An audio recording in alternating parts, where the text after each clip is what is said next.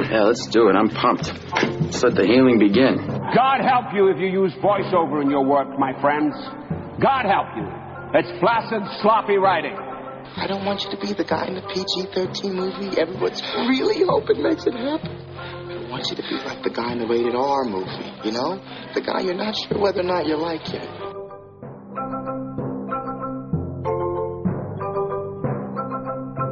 Hello and welcome to this edition of the Get Your Film Fix podcast. I am Jeremy Fisk, and as always, I am joined by Lee Carlo and Chapin Hemingway. This week, we got to the theater, despite the fact that MoviePass won't allow me to buy a movie for a big hit like Mission Impossible Fallout. I still was able to cough up the $12 and go see it. And then we're going to be doing our top 5 Tom Cruise scenes. Your mission. Should you choose to accept it? I wonder, did you ever choose not to? The end you always feared is coming. And the blood will be on your hands. The fallout of all your good intentions. You had a terrible choice to make in Berlin. One life over millions. And now the world is at risk. This is the CIA's mission. If he had held on to the plutonium, we wouldn't be having this conversation. His team would be dead. Yes, they would. That's the job. Down with the victims. We both know you need them. Stuck in the middle of all irrelevance. You don't understand what you're involved in. You need to walk away. Please don't make me go through you. How many times has Hunt's government betrayed him, disavowed him, cast him aside? How long before a man like that has had enough? All right, guys, so I find it interesting that a lot of times we talk about these big budget action movies and how they're all the same and how we're kind of getting tired of them. But when we knew there was going to be a new Mission Impossible movie, Mission Impossible Fallout, we all unanimously agreed, yeah, we're going to see that. So what is it about this franchise that we appreciate a bit more or have adoration for more than your typical Hollywood action movie? What is it about the Mission Impossible franchise that we gravitate to? For me, it's always been, I think, just in very general terms, it's always been a series that has a lot of respect for directors.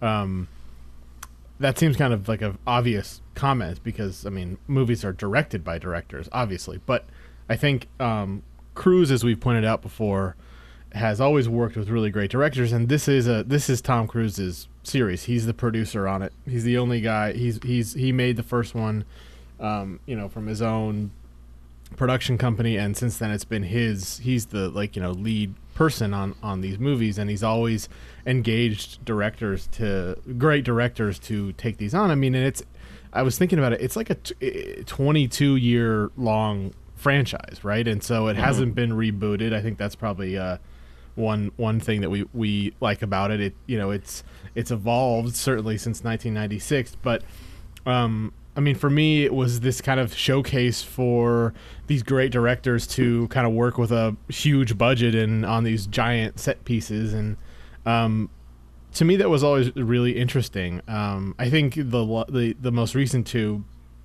are kind of the exception to the rule. I don't know that Christopher McQuarrie is so much well known as a director. As a writer, he won the Oscar for Usual Suspects at a really young age. But I mean, to me, I think it's really been the movies have sort of gotten better. They've gotten great reviews, certainly for at least most of them have, and they've always been like a showcase for directors to kind of show off. Yeah, it's a good question that I've sort of been thinking about since I saw it, and I was asking myself, okay, what, like you said, what makes this any different than an Avengers movie? Or really what makes it any different than a Bond movie or a Bourne movie or your, semi-annual Fast and the Furious? Like, it's a lot of the same each movie, and I've sort of criticized them for sort of all blending together, and I can't remember which ones I've seen or which plot line was from which movie, and so I don't know that I came up with an answer that I was happy with, and I agree with you, Chapin, that I think to a certain extent they've been vehicles for good directors to take the helm at kind of a stereotypical action movie, which we don't get to see all the time. But I honestly, if nothing else, I think it's Tom Cruise. I mean, he's a huge movie star that I happen to like both as a movie star and as an actor. I've always considered him to be a good actor, and I like to see his movies. So for me, I think that's a huge part of it. Yeah, I mean, to answer my own question, I mean, before you just said that, Lee, I mean, for me, it's Cruise. It's 100% Tom Cruise. And there's something about him as a producer for these and as an actor that is super engaging. Like, you look back at the first Mission Impossible, and of course you had Brian De Palma directing it. It wasn't like it was trying to be an action movie per se. It was trying to be somewhat of a mystery in a weird way. Something that you have to really engage with the plot and try to follow it along. I think maybe the second and third one, I don't remember, what was the one that Philip Seymour Hoffman was in? Yeah, that's the third one. That was three. Yeah, those two lost their way, and they became more about just sort of spectacles. But Tom Cruise respects like, as far as like action movies, just like plain old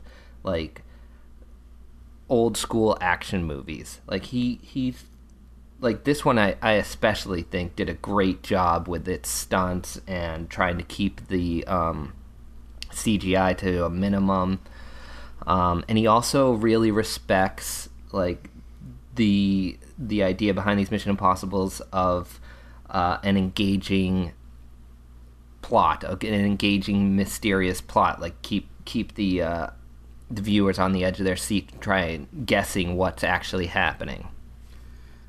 I know for me, and Jeremy, I'm curious if you feel the same way, that Tom Cruise bringing me into this movie has very, very little to do with what I think is bringing a lot of people back to these movies now with him, is that he's doing his own stunts, and everybody kind of wants to see what he's going to do next, which is, amazing in its own right, some of the stuff that he does, and it's kind of, ridiculous. But I don't want it to sound like that's what I'm looking for because of Tom Cruise. Like, I really do. I actually think that at times he is an underrated actor because, he's sort of a lunatic off screen, and he does do all his stunts and is, I guess a lunatic on screen too. But I think he we're doing top 5 Tom Cruise scenes, and I tried to focus a little bit on performance with a lot of those scenes because I think, regardless of the character he's playing, he tends to turn in really good performances. Yeah, and I think that this character of Ethan Hunt is especially interesting, and Mission Impossible Fallout especially, like, sort of deals with this character having sort of ramifications and guilt associated with him, which makes him more human and more relatable. And I think that's a big part of why this franchise has been so successful over the better ones of these movies, which I definitely include Fallout in, as far as it's probably my second favorite Mission Impossible to the original. Interesting. I thought this movie was pretty terrible. Really? If I'm going to come right out and say it. Yeah. Well, let's get into it. Why did you think that? Yeah. So, I mean, I'm not sure, or I should say it's very rare that, like, I am simultaneously, like, fully into and enjoying a movie while just absolutely, like, tearing it apart critically. Like, I thought it was Like, I enjoyed myself, as I do with just about every Mission Impossible movie. But I mean, this movie was like it from the very beginning, with all like the ridiculous exposition, which is always there, but it took it to another level. Everything was explained 2 or 3 times. Like the guilt aspect that you were pointing out about Ethan Hunt, they really made sure we knew that in this one, because every single character in the movie had to remind him that he left the plutonium behind to save his friend. And then that continued throughout the movie, and it's just, I think maybe, and I don't want this to be the case, but I think maybe these movies are starting to get a little too repetitive for me. And I was thinking about it as he was hanging off the helicopter, and it was all looking so familiar to me, and I was like, oh, it's because he hung off a plane in Rogue Nation, he hung off a train in the original one. I was looking to see if I could find any scenes that he hung off of a bus or a boat or a car. Hung off a cliff in the second one. Well, the cliff, yeah, but I just mean moving objects. I just feel like that, they're starting to get a little bit too repetitive, and this one in particular didn't kind of have the surrounding pieces working well enough to forgive that. Weird, because I totally disagree. I thought I was, for a 2.5-hour movie, I was engaged the entire time. I sort of was too. Again, but as a movie, I think it was, Chapin, you pointed out that McQuarrie might not fall into the same category as some of the other directors that have handled these movies, and I think that was pretty evident here, although I thought Rogue Nation was quite good, and he did that one as well. But yeah, I felt like the directing was bad, the editing was messy. There were scenes where, dialogue was supposed to just be right on top of each other while they were cutting, and the edits weren't consistent with that, and it was these little errors that seemed like they shouldn't show up in a movie like this that were taking me out of the movie. That's interesting that you liked Rogue Nation, but you didn't like this one. They're so, to me, like these are the two that are like tonally so the most the same between they are all the movies. I mean, it's the same director, and so I'm interested to see why you kind of. Well, I think it comes back to the repetition.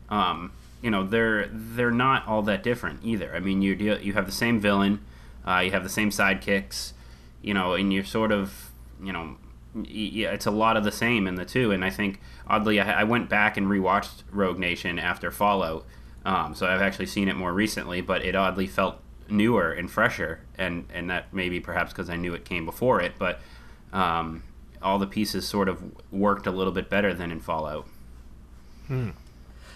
But I fell hook, line, and sinker for this plot. I mean, even for what, like, I maybe it's because now we're into what is this, the 5th Mission Impossible? 6th Mission Impossible?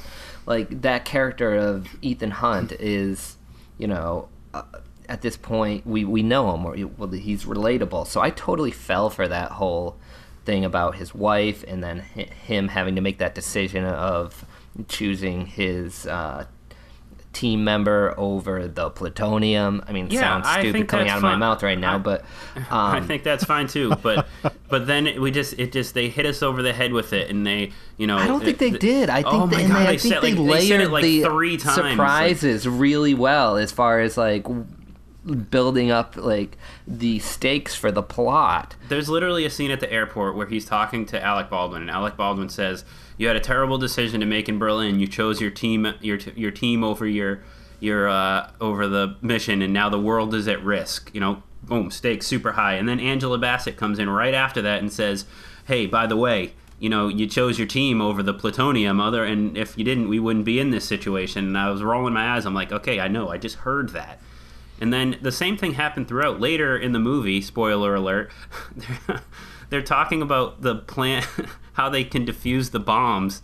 And Simon Pegg is like, okay, we have to do this and then do this and this at the same time. And then I think Rebecca Ferguson is just like, wait, hold on a second. Are you saying that we have to do this and then this and then this again all at the same time?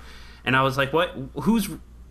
Who's like monitoring this script? Who's paying attention to what's going on here? Like, this sounds so ridiculous. Weirdly, I don't, Chapin, you should chime in here, but none of that really bothered me because, again, we're going back, like, this is a high, like, intensity action film, ultimately, and I appreciated that they put those stakes into it. No, the stakes can be there. It's just the extra exposition. They repeated it too many times. Yeah, it's just hitting you over the head with it. Like, just get on with it. They could have cut out all those extra lines of dialogue, and this would have been an hour-and-a-half movie. Perfect. Oh, man. Well, I went back and I watched Mission Impossible, the first one. And it was funny to think about how much maybe our tastes have changed, and just like the status quo has changed since then. I mean, when that came out, that was one of the bigger movies of the summer.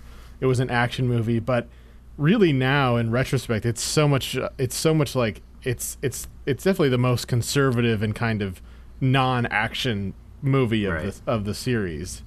And it's interesting to see how our perspectives have changed since then. But I found myself wanting more of that in Fallout. I agree with you, Lee. I feel like just especially when you compare it to that first movie, like the plot really is kind of, it's not important, and they'll stop and they'll slow down and they'll show you everything on like an iPad, like they'll stop and they'll make sure like the audience gets it. And then they move on to the next set piece. And the set pieces are amazing, right? Like, that's kind of why we go to these movies, I would imagine. Right. But they're, I mean, we have to talk about what didn't work. And to me, it's just that obvious kind of, like you're saying, Lee, like, I didn't have so much a problem of the repetition of that particular line, although now that you say it makes sense to me. But just like let's stop and let's look at it. Let's make sure this Windows Surface is explaining every piece of the thing to us before and those just felt kind of clunky, right? Like the movie would sort of stop and slow down, and then it would show you, and then they'd jump and move on to the next thing. And I think what you're describing, Lee, is a part of that. It's just like it just is kind of it just was just not handled very well. But it was sort of strange because the set pieces were so well handled, were so well done. They were. I remember I read a couple of reviews, and people describe them as being very coherent. Like, I think a lot of times the style of like the Bourne films, for example, are this kind of kinetic, just very difficult to follow handheld action. Just like cut, and you don't know where you are. You don't know where you are in relationship to everything else. Yeah, exactly. And I think Macquarie just does a really good job of making very suspenseful, and very kind of big, large scale feeling set pieces. But where you are all the time, and he does it very coherently. And what's interesting is he's a writer too. But those moments just felt so clunky, the plot moments. And I mean, I feel like I'm falling kind of in between you guys here, which is kind of old territory for us. But I did find what you described, Jeremy, the plots with his wife and stuff to be interesting. I thought that was a really nice character arc, but it was almost like too little, too late. And I feel like I'm not necessarily giving away how I feel overall about the movie here, but I mean, just to sort of defend Lee a little bit here. No, I agree. Like, everything you said, I agree with. And Lee, I agree with everything you said, but those things that you got hung up on did not bother me in this at all. They may have been here. So strange, because I didn't get hung up on them. Like, that's what's so weird about this movie. Like, I had a blast. Like, I wouldn't hesitate to go see this again in the theater. And I think that's just like an effect that these movies, and that I think Tom Cruise has on his audience, which is But I great. think also what Chapin just said, and how well Macquarie directed those bigger action scenes and like made you, like, put you into a place where you actually understood what was happening within the realm of those those scenes, I think was why this was such a fun movie. Okay, but then to expand on that, like, did either of you guys just start to grow tired of some of these scenes? So you have this really long motorcycle chase, which is, kind of the obligatory motorcycle chase in a Mission Impossible movie, but it ran pretty long. And then very shortly after that, you had a really long car chase. And it just turned into a BMW commercial. I didn't, because I think, again, going back to that point Chapin just made, is you understood where you were in the realm of the world. And I think that makes a huge difference. And I think we're so used to the Transformers, the cut, not understanding really what's happening, and like something explodes over here, somebody gets thrown over there, and there's no sense of like wholeness. And I think they did it so well in here that it was like, you could enjoy it. Yeah, and I do think that's an area where Tom Cruise should get some additional credit too, because I think kind of the byproduct discussion of him doing all his own stunts is, holy shit, Tom Cruise actually is hanging off a helicopter. But the added level of realism and the ability to not cut away because Tom Cruise is speeding down the street 60 miles an hour on a motorcycle for 20 minutes, or jumping from building to building, or hanging from a helicopter, lends some of that kind of you don't have sense to cut of place to and realism. and so cut to the close up of the motorcycle or something to avoid who's on it. Yeah. So I think that's a positive element of these movies and him doing all these things. I think there's an argument to be made that maybe the future of not necessarily this series, but maybe this type of movie is the sort of physical and what am I trying to say? The action sequence. If for you, Lee, it was too long, and Jeremy, it was perfect for you. But I mean, maybe this is the language of these movies now, right? Like maybe it's not about dialogue or story or plot anymore, and or maybe it is, but it's told through these methods. It's not just like an excuse to have a set piece, but the set pieces become the storytelling. And I think that speaks a lot to Tom Cruise, right? Like, Cruise is someone who, I'm looking at my list here and I don't want to give too much away, but Cruise is such a physical actor. I mean, so much of what we've joked about his run, but his run is amazing. His run is amazing because it's like full of emotion, and he's acting while he's running, and he's a physical actor, and that like so much of his performance is delivered that way. And there's lots of action stars like that, like Harrison Ford comes to mind. People who act through their entire body, and like Jackie Chan is another one. Someone who the whole basis of movies around these people are their physicality and how they express it. And I think you can kind of distill that down into a filmmaking kind of language, and really that becomes what an action movie is just like telling a story through shots and action, instead of kind of the clunky dialogue that we just Lee and I just expressed disdain for. I agree with you, and I think that's correct, but I also think you still do need to try. I mean, you still have Tom Cruise, you still have these really good actors. You still got to try to put the effort in to have those stakes in the humanity be present within these movies, not just within the action. But I think I think he does that. Like that's why you have him. That's why you have him flying that helicopter. I mean, he's flying a helicopter, but he's acting too. He's got a look of. I remember seeing an interview with Christopher McQuarrie, and he said, the thing that stands out about Ethan Hunt is he's not afraid to show fear. He's an action hero, but you see it when he's scared and when he's distressed, and Cruise is great at that. But I think these movies do have to be careful of going that direction, or they're going to turn into a Fast and the Furious, because as ridiculous as they are, they're sort of like Bond movies in that way, where the villain's plot is ridiculous, or the stakes are absolutely ludicrously high in these Mission Impossible movies. And I think if you start getting away from paying too much attention to those things and really kind of going in the direction of them being just action movies, then you're going to run into just these thin movies that have too much expository dialogue, or have scenes where the did you guys the scene when he goes he pretends that he's Lark and he's talking to the woman there that he's supposed to meet, and he's like, I'm the only one that can help you get out of here. You know the scene I'm talking about? Yep. So she's like, what are you talking about? He's just like, look around. And then they just cut, and there's just like these two guys just like standing there staring him down.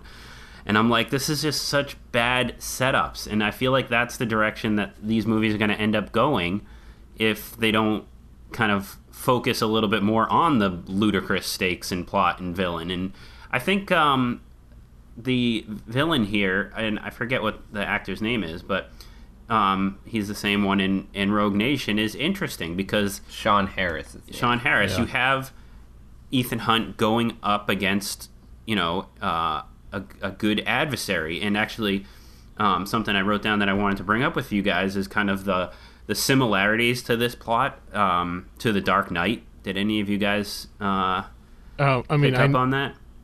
Yes, but I also noticed, he's basically channeling Nolan for this entire movie. I mean, just in his style in general, I would say. Well, a couple things that came to mind with the Dark Knight villain, the Joker being kind of this man who just wants to watch the world burn. You have the same thing here.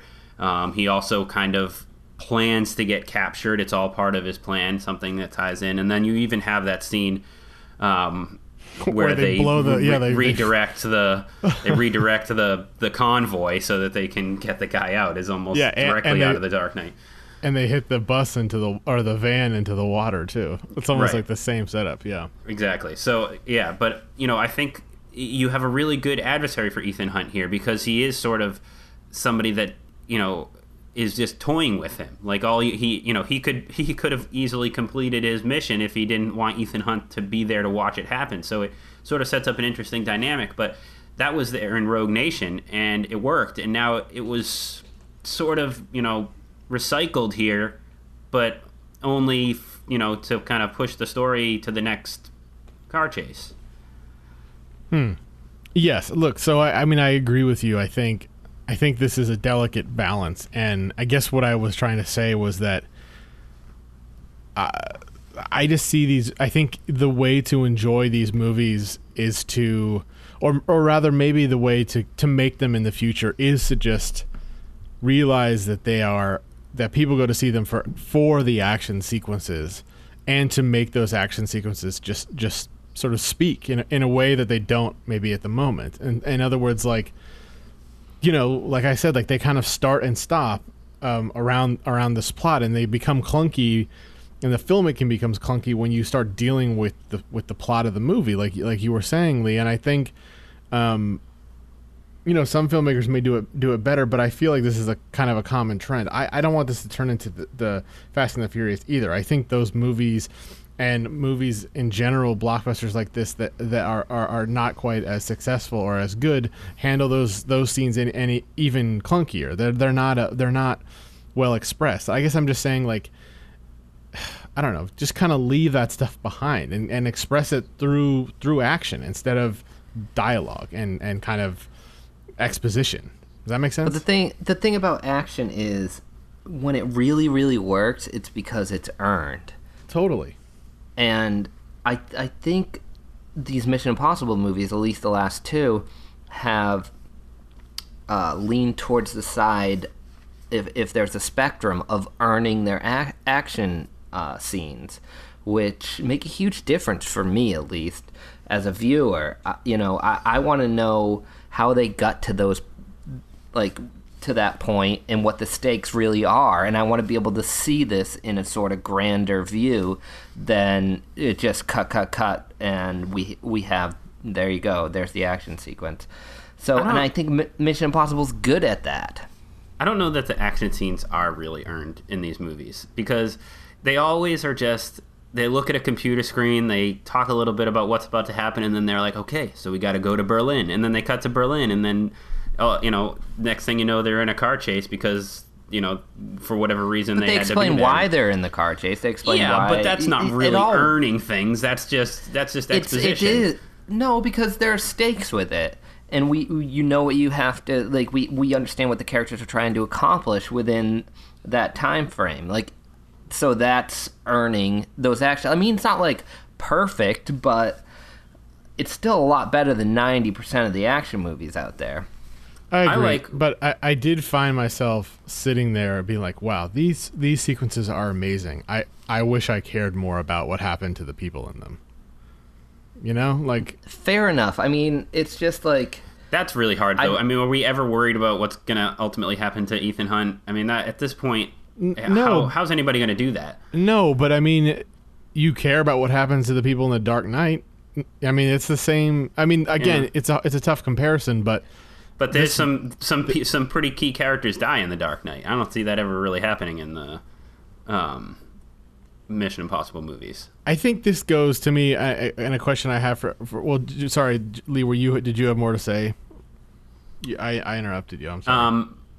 Well, I was just going to say that, you know, part of the things I liked about what I like about the Mission Impossible movies is kind of the, like, so there's a scene in Fallout where it went from, I thought, what was a absolutely horrible scene, and then when it turned out to reveal what it was a great scene when they are sort of tricking this guy in the hospital without giving anything away. Yeah, that's a great scene. And I think, you know, and then the masks and like all, like, and they even have fun with it in Rogue Nation. Simon Pegg, he's like, oh, and I get to wear a mask, and they sort of play on the ridiculousness of, you know, some of these things. And in this one, they took it a little too seriously when they're like, you know, the IMF is just a bunch of guys playing, you know, dressing up for Halloween. That was refreshing because that's always it's the other been way my around for me. Problem with Mission Impossible is the mask thing. It's almost meta in a way. It's the other way around for me. Mission Impossible 2, I remember, took it to a ridiculous level. Like there was a mask for everything. But in the recent 3 or the semi-recent 3 of the last 10 years or so,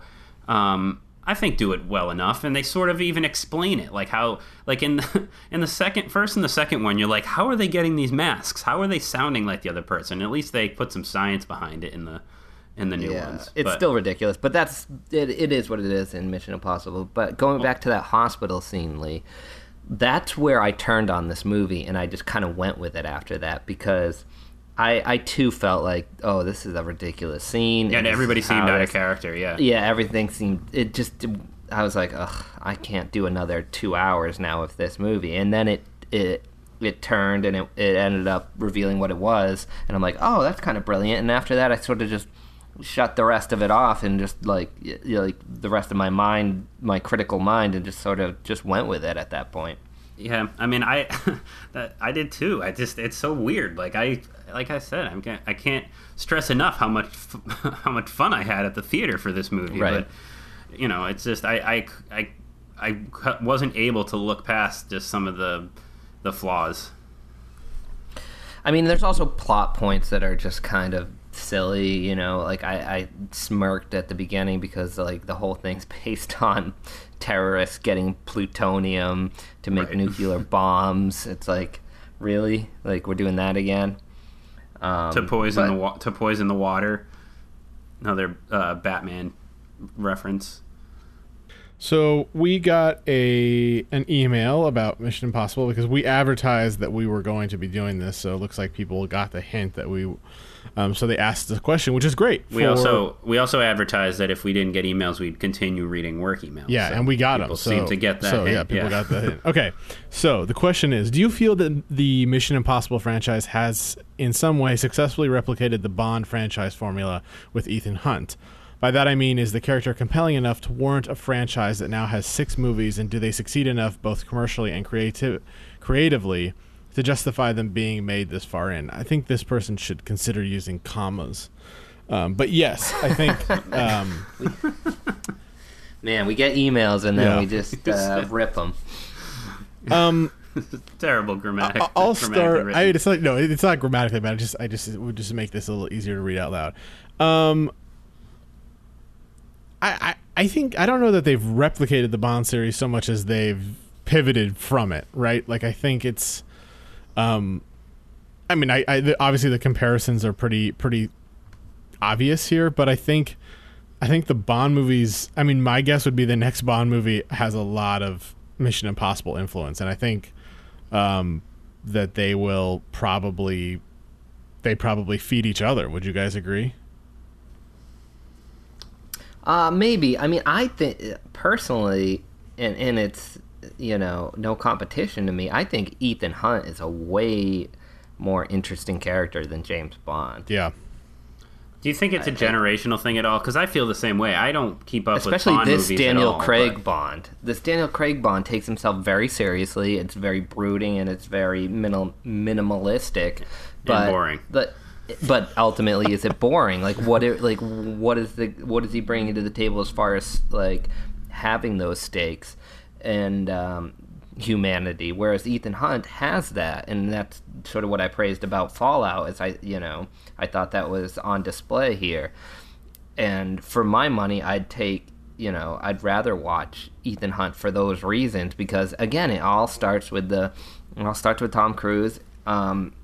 Being able to portray the humanity in this character, and then that trickles down to, making the action sequences more intense, because you care about what's going on. Whereas in Bond, it's more methodical, and it's just about sort of, getting from point A to point B to point C. Yeah, they are locked in creatively to I think they have to follow a formula to some extent that Mission Impossible doesn't. Well, I also think that the Bond movies are, like, James Bond himself and Ethan Hunt, I think, are very different in many ways. Like, I don't know that Bond, like, solves the mystery so much. He sort of just is given his task and, goes and kills a bunch of people until he completes it. Whereas Ethan Hunt sort of has to uncover a lot of, intrigue and mystery and all the stuff that he has to deal with these international affairs of his. So yeah, and I think it's silly. It's a silly point to bring up, but I'm bringing it up anyhow. Is that Ethan has a choice? Like, he, literally the manifesto is if you choose to accept it. Whereas Bond, it's more robotic. It's like, this is what's happening. You got to go deal with it. And I feel like even that little bit of like, this is your mission if you choose to accept it, lends itself to that character becoming a bit more human. Yeah, wouldn't it be a great Mission Impossible if he just said, no, I'm not gonna do that. And he just goes on vacation. This one sounds horrible. No, forget it. Turns into like Wolf of Wall Street. The second part of that question, is the character compelling enough to warrant a franchise that now has 6 movies, and do they succeed enough both commercially and creatively? Well, you guys seem to answer that question about the character. I am sort of less convinced of that, but I think he, like, that character just... What are you less? You're not a fan of Ethan No, Hunt? I am. I mean, I'm a fan of Tom Cruise, and I guess so you have to be a fan of Ethan Hunt, but his character is not consistent enough throughout all 6 movies to be like, oh, this is who this character is. I mean, they've done a little bit with the wife, which I think is actually really compelling now that I think about it. But yeah, I mean, it made this weird turn when Tom Cruise became, was the sort of heartthrob for so long, and now it doesn't seem to have, is desexed in a weird way that James Bond isn't. Scientology will do that. Yeah, I mean, that might be it, that turn. But and he's almost 60. I want to watch that documentary, the desexing of Tom Cruise. But commercially, I mean, these movies, it's interesting because these movies, the first one made $180 million domestically, and the subsequent movies have not done much better, actually. They don't really make more than $200 million domestic. They do pretty well internationally, but even then... What are the budgets on these? They're about $150 million. Well, this one was 178. Yeah. So I think this one will do better, but they're not... they aren't at the same scale as, like, some of the other bigger ones. And I think that's smart on Paramount's part. But I think, there's a limited... In a strange way, there's like a limited there's like a critical mass to how much money these movies can make. They aren't quite the franchise that, Why do you think that is? Why I can't, I think it's so strange that, this movie, I mean, it's doing fine. It's topping the box office, but so far, domestically 90 million. Yeah, I don't know. They are much more reserved. They aren't the big hits that some of those other movies are, for sure. You know, it's strange. I mean, but it's making a ton of money. Its worldwide gross is already over $205 million. Yeah, but if the Avengers made that on the first day, I mean, you know, like the. Yeah. Yeah. Yeah, it's interesting. I'm not sure why. You know, it fits all. It checks all the boxes. It's PG-13. It has a huge movie star. Not a lot of sex appeal in it. Maybe that's part of the problem. The de-sexing of Tom Cruise. Welcome to the mailbag. All right, so this email, a brief one in response to our discussion on 2001: A Space Odyssey, comes from a listener named Jeff. And the reason I kind of wanted to reread it is because it elaborates a little bit on a point that you brought up, Chapin, and he basically says that 2001 is like listening to Miles Davis's Mademoiselle Mabry, slow moving but beautiful. Now, that's not a Miles Davis song I'm familiar with. However, Chapin, you brought up that, you know, music a lot of times is an emotional experience, while movies can be more of an intellectual one, but 2001 sort of flips that, and it is very much an emotional experience. And I think it's interesting that someone kind of pointed out a specific piece of music that they relate it to. Because after I read that email, I was thinking about it. I was like, you could close your eyes and watch 2001. Like, with that music that we talked about being so mesmerizing. You know, obviously the visuals are the biggest aspect, but there is sort of like this kind of, you know, musical cadence to that movie. 2001, the best movie for the blind. So yeah, I just wanted to read that email and comment on that, and of course thank Jeff for listening and sending us an email. Excuse me, Lieutenant. Is there something wrong? Yes, ma'am. The data on the MiG is inaccurate. How's that, Lieutenant? Well, I just happened to see a MiG-28 Sorry, Goose. We happened to see a MiG-28 do a 4G negative dive. Where did you see this? That's classified. It's what? It's classified. I could tell you, but then I'd have to kill you. Lieutenant, I have top secret clearance. The Pentagon sees to it that I know more than you. Oh, ma'am, it doesn't seem so in this case now, does it? So, Lieutenant, where exactly were you? Well, started up on his 6 when he pulled through the clouds, and then I moved in above him. Well, if you were directly above him, how could you see him? Because I was inverted. All right, so this week we are doing top 5 Tom Cruise scenes. And we decided to go against performances only because I think we'd have too many repeats, and we may have a bunch here too. But I don't know how you guys did it. For me, it was more about his acting in the scenes. I mean, there are scenes within Tom Cruise movies that he's a part of that are amazing, but I kind of focus personally on the acting. I don't know. How about, do you guys have any criteria? Yeah, I did something similar. I think the performance itself was the main criteria that I had, although I did want it to be scenes that within the movie were also good. Because there are some scenes that I think really, you know, the performance shines, but it's not necessarily the most entertaining or interesting scene in the movie. Yes, I had a similar thought. I did kind of want to make this I wanted to at least acknowledge Tom Cruise performances that I liked here, but there were some that I think are very good that just didn't make the list. This is going to be controversial, and maybe we can discuss it more whenever we get around to our Kubrick retrospective, but I really think he is good in Eyes Wide Shut. I know that's controversial, but I do too. Yeah. So yeah. Why do you think that's controversial? Because I think a lot of people think he's really bad in that movie, and I think a lot of people don't like that movie, but I think so much of the movie hinges on him. But there isn't one scene in that movie that stands out to me, and maybe that's part of the reason why it's controversial. All right, that being said, Lee, why don't you go first with your number 5? Okay. I have a pretty unoriginal list, I'm afraid, but I do feel like I have some good reasons for each of my picks. My number 5 comes from Rain Man, and it's seen towards the beginning when he's actually speaking to the lawyer about the inheritance that he isn't getting. And there's 2 reasons here that I went with this one. And the biggest one is because Dustin Hoffman gets so much credit for his performance in this movie, which I think is warranted. But as a result, Tom Cruise, which happens very rarely, gets overshadowed.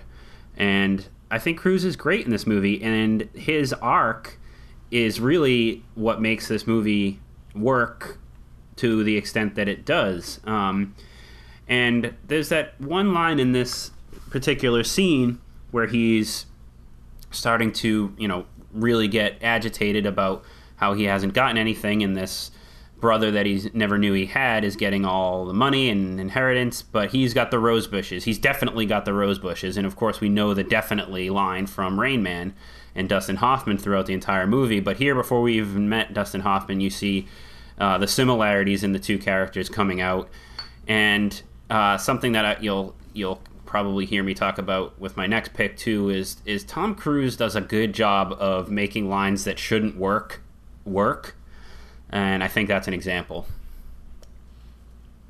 Nice pick. Great pick.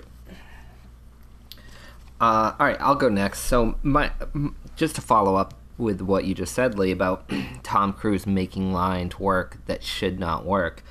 My number 5, this is a scene that in its entirety should be way too overdramatic, melodramatic, or whatever you want to call it.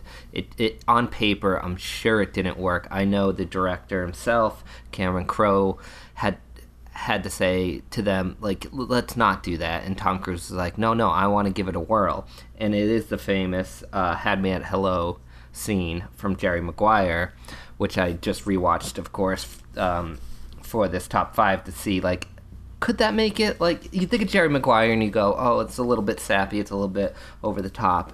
And honestly, Cruise completely pulls that scene off.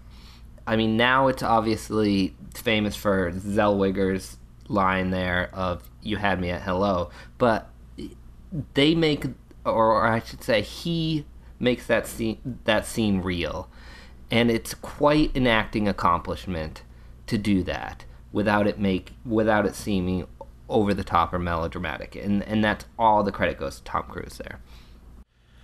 Okay, my number 5 is Collateral. And I wanted to highlight this performance, and there's so many. It's one of those ones, as I mentioned about Eyes Wide Shut, where the sort of the cumulative impact is greater than any one particular scene.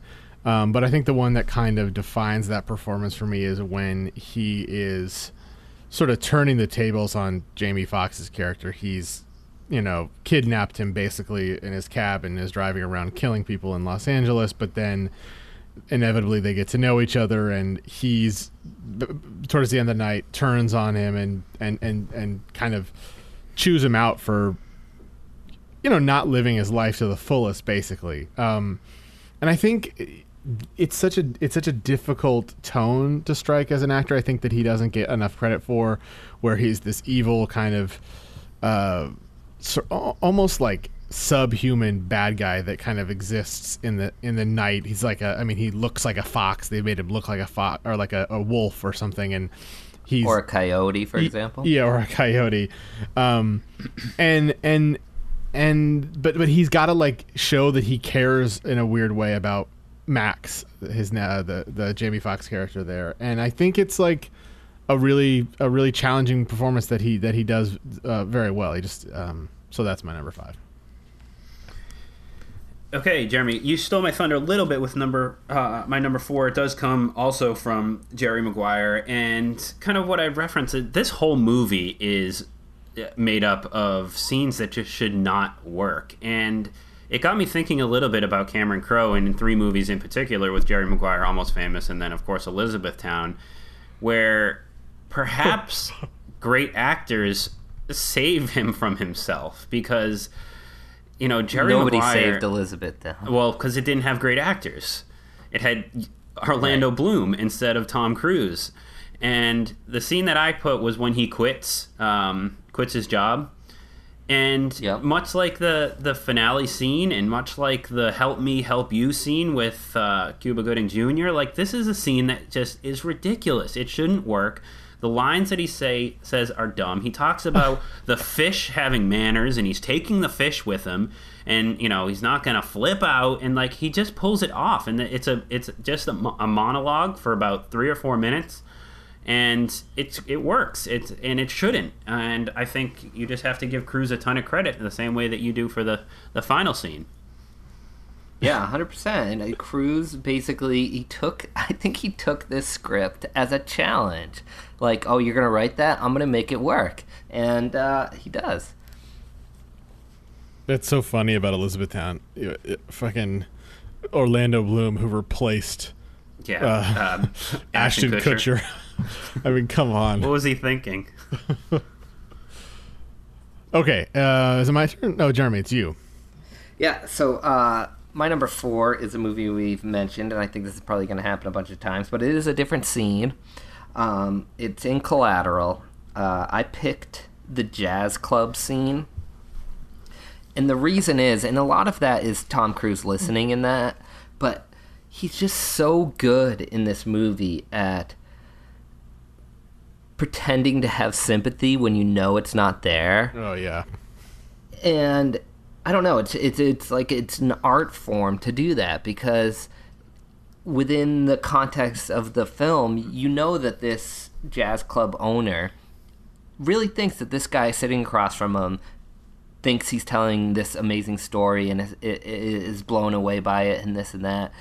But Cruise is able to have this amazing ability to play a character that's just so evil but seems of this world. Like, instead of like just this. And I think the comparison to the coyote is appropriate, because obviously Michael Mann sort of saw that as well. Because you have that scene of him like looking at a coyote is almost like looking at in a mirror in a weird way. But I don't know. Cruise in that movie plays something completely different than he's ever played before, as far as a bad guy.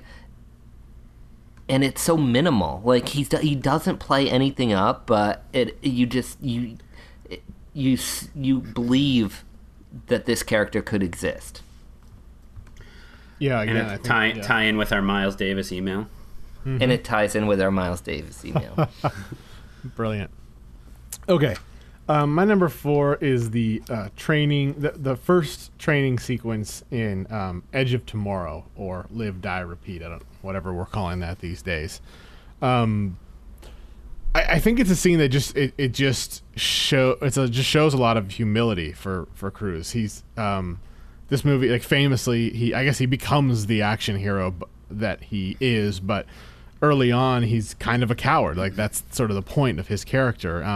And he has to learn to, fight the aliens, and he trains with Emily Blunt, and with the structure of the story, is killed many, many, many times, Groundhog Day style. And I don't know, he's very funny, charming, and you just kind of warm up to him in those sequences. And those specifically, his performance in that movie, I think, really just made that movie a little bit, more than what it was. It kind of elevated it in a way. Also, good pick. Written by Christopher McQuarrie too. He wrote it? Yeah, he wrote that too. Yeah. I'm glad that made the list. All right, my number 3, I'm going with the scene in Minority Report when he's gotten to the point where he is at his wit's end, and he is 100% sure that he could not have a future killing this person, and he basically grabs Agatha and screams, where's my Minority Report? Do I even have one? And she tells him no. And I just think you get sort of this combination of his, that kind of cocky arrogance that he has as a cop slipping away into this, like, lost character that doesn't know what's going to happen next, and then eventually you get to this scene later where he has this realization, and it's such an interesting arc that, you know, I think this is sort of the middle point of where perhaps he realizes that an arc is happening.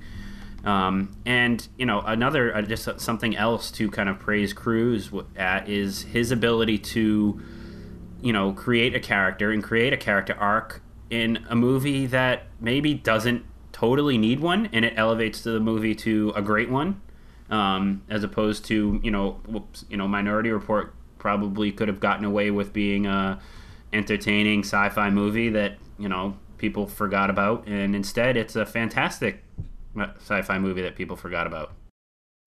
All right, so for my number 3, I'm sure this character will come up on all our lists, but it's Frank T.J. Mackey from Paul Thomas Anderson's Magnolia. This was the first time I looked at Tom Cruise in a different light, as far as, like, took him seriously as an actor, as somebody who seemed to care about the performance they're giving, because it's a dangerous role, really, for an actor, that one, and it's something we have to be pretty trusting of the director and the writer, which, of course, with Paul Thomas Anderson, that's almost easy to do. But the scene in particular that I'm picking is when he's bedside of his father, played by Jason Robards, and he basically says, "I'm not going to cry for you." It was a different Tom Cruise that I saw there for the first time ever, and it was an impressive performance. So, there you go, my number 3. That is also my number 3. Is it my turn? That same scene? No, not that scene, but that performance. Right. But I'm going to go with the... I like the interview the best. I think it's... Yep. He comes in there and he's like Mr... You know, he's like fresh off the stage from his motivational speaking, and he's got his pants around his ankles. He's wearing those tighty whities, and it's clear that the interviewer is just not on the same level as him, and is going to ask him these disarming questions. And she's not particularly impressed. No, she's not impressed at all. And you can feel him realizing that, right? Like he's blind to it initially. And then she's like, you know, sit down. And he realizes that his charms are not working on her. And I just think, like, that scene is... I think why I like it the most is it plays on Tom Cruise as a person, right? Like, we know him as this, you know, former... But at that time, I think he probably still was, you know, this heartthrob who had this appeal to women and this, you know, magneticism that we all feel for movie stars, and he played that, and then it just kind of just disappears, and I thought that was a really powerful sequence. I'm up. My number 2. All right. So this is a pretty famous scene, so there probably will be no surprise that it shows up on the list, but it is the Jack Nicholson interrogation in A Few Good Men, the most famous portion of which, of course, is when he demands that he wants the truth. But if you take a look at that whole scene, the back and forth between those two is incredible, and a 30-year-old Tom Cruise going up against Jack Nicholson, who's already an icon, is incredible, and he wins that scene. You know, obviously as a character, but also, you know, I think as actors, you know, he does an amazing job where he sort of kind of leads in with his theory about why Santiago hadn't packed, and it sort of just trickles into the escalation of the scene. And, you know, of course the end of it's going to get recognized because it's a famous line, but that whole scene is incredible, and I think Cruise is great in that movie. And I think, you know, again, another sort of example of him being able to handle any type of material with an Aaron Sorkin script here, a very dialogue-heavy movie. You know, he still sort of plays that kind of cocky character, which he does well. But I think a great scene, and one of many in that movie. Yeah, I'm glad that got in here. It's a movie, again, I have to revisit. It's such a famous scene that I almost, like, do I, like, is it more famous than it is good, or, like, is it, you know what I mean? Like, you have to kind of revisit the context of the movie as a whole to really discover that. Yeah. All right, my number 2. And again, this is a movie that I had to... this scene stuck out for me from this movie, and I remember it, but it's been so long since I've seen it, so I had to rewatch the scene. And I was just kind of blown away by his performance in it. And it's Born on the 4th of July, when he comes home drunk, and he starts screaming about, "Thou shalt not kill." All these performances we talked about with Tom Cruise up to this point, it's still Tom Cruise. It's still Tom Cruise, the movie star. Born on the 4th of July is the one movie where Tom Cruise ceases to be Tom Cruise to me. He's not a chameleon actor. He's not a Daniel Day-Lewis. He doesn't you don't forget that you're dealing with Tom Cruise. As good as he is, and as much as we like him, he's always still Tom Cruise, the movie star.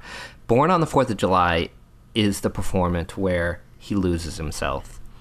And this scene in particular is devastating. And he doesn't, it's the one he's allowing himself to not care about how he looks, how he comes off as far as maintaining those sort of movie star qualities.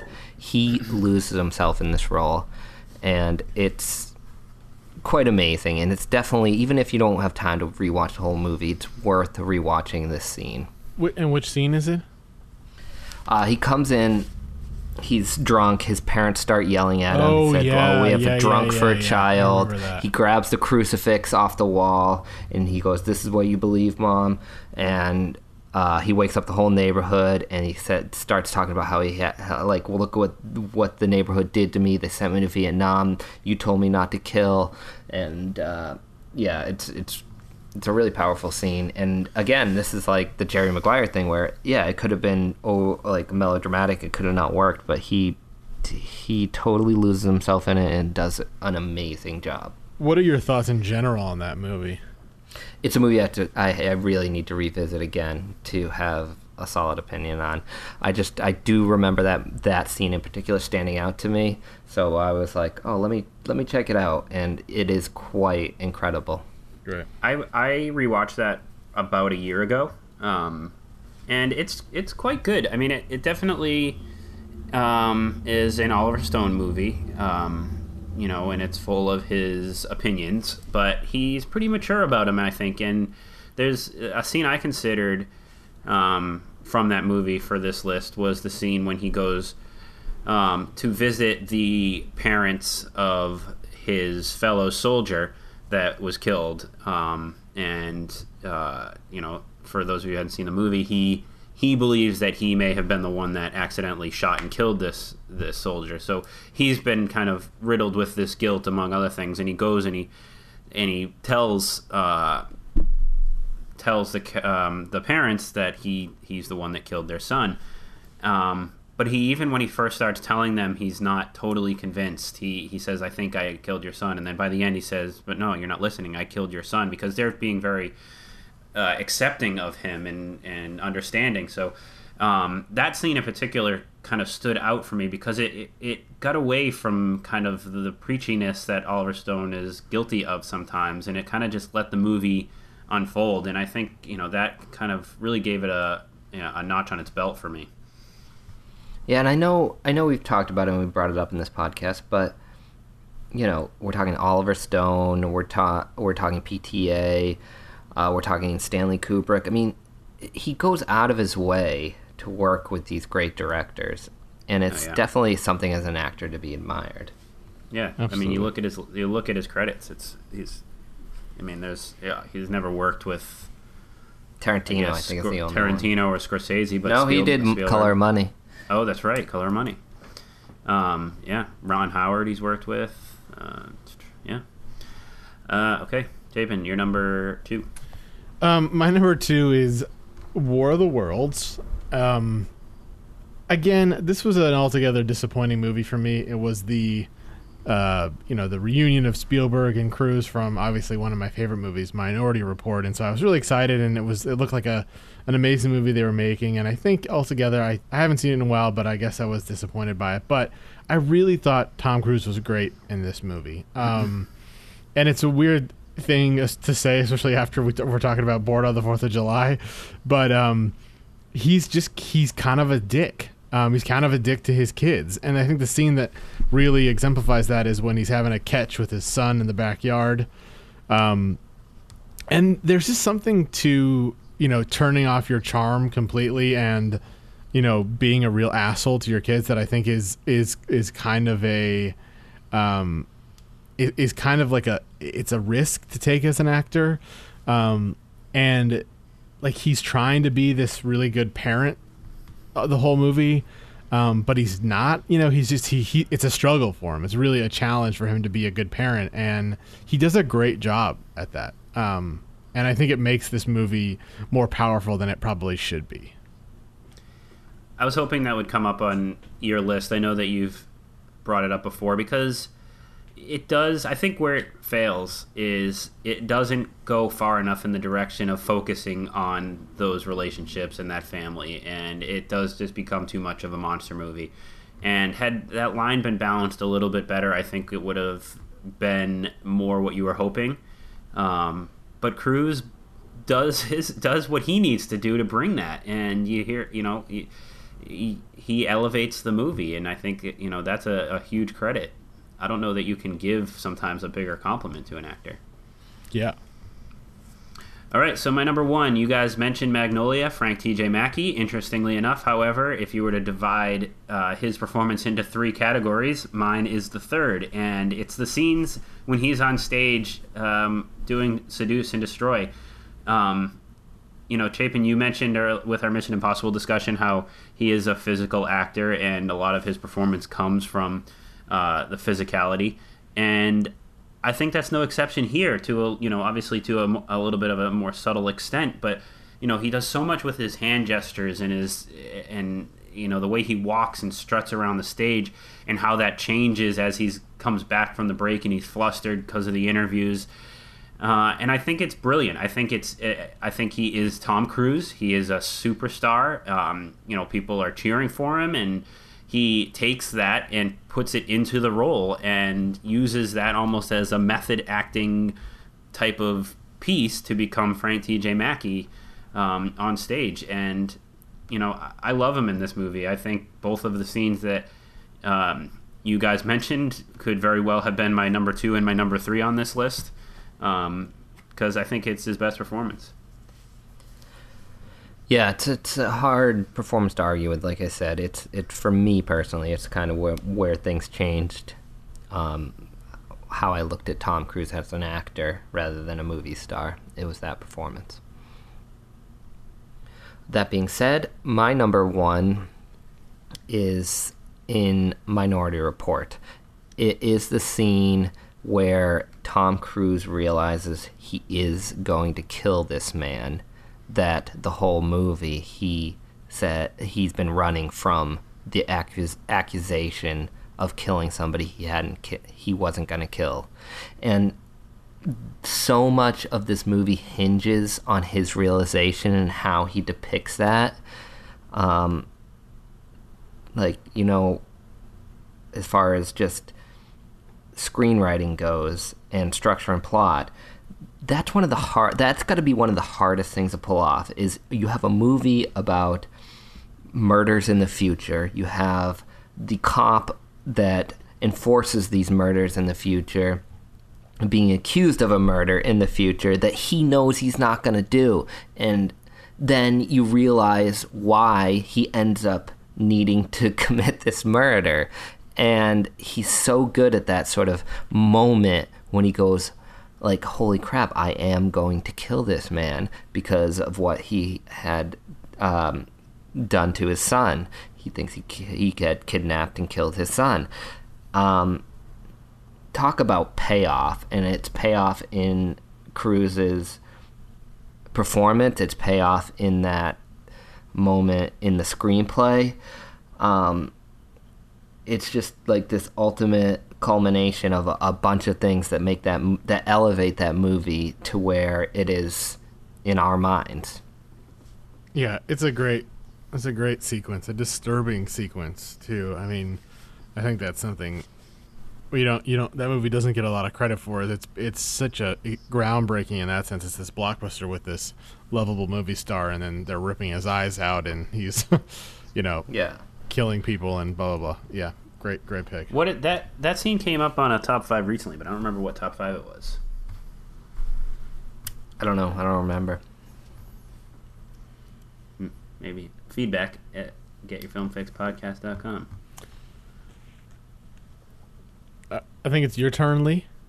No, you're up. Oh, I'm up. My number 1. Okay, my number 1 is a movie you just mentioned, Lee. And it's a scene from The Color of Money. I'd never seen this Scorsese Tom Cruise movie before, and I went back. It was on, I think, HBO, and I watched it. And I was blown away by Cruise. He actually did this movie a couple years after Top Gun, so he was pretty well known by that point. But he's just so like innocent and kind of happy-go-lucky and young and dumb, but he's a brilliant pool player. And I think that it's a great performance in general, but I think the scene that I like the most from him is when Newman decides to leave and go on his own, and he's quits mentoring Tom Cruise, and there's this he's kind of a father figure to him, and it's just a really good performance in a movie that I think Scorsese has said things about, and it's a little bit of a light movie for him, but it's really fun, and I like it.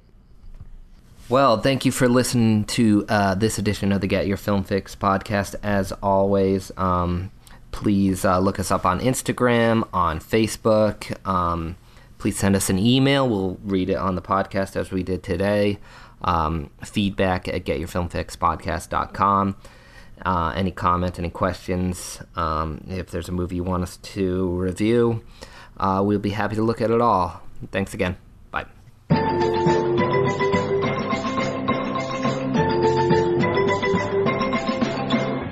I'm staying. I'm finishing my coffee.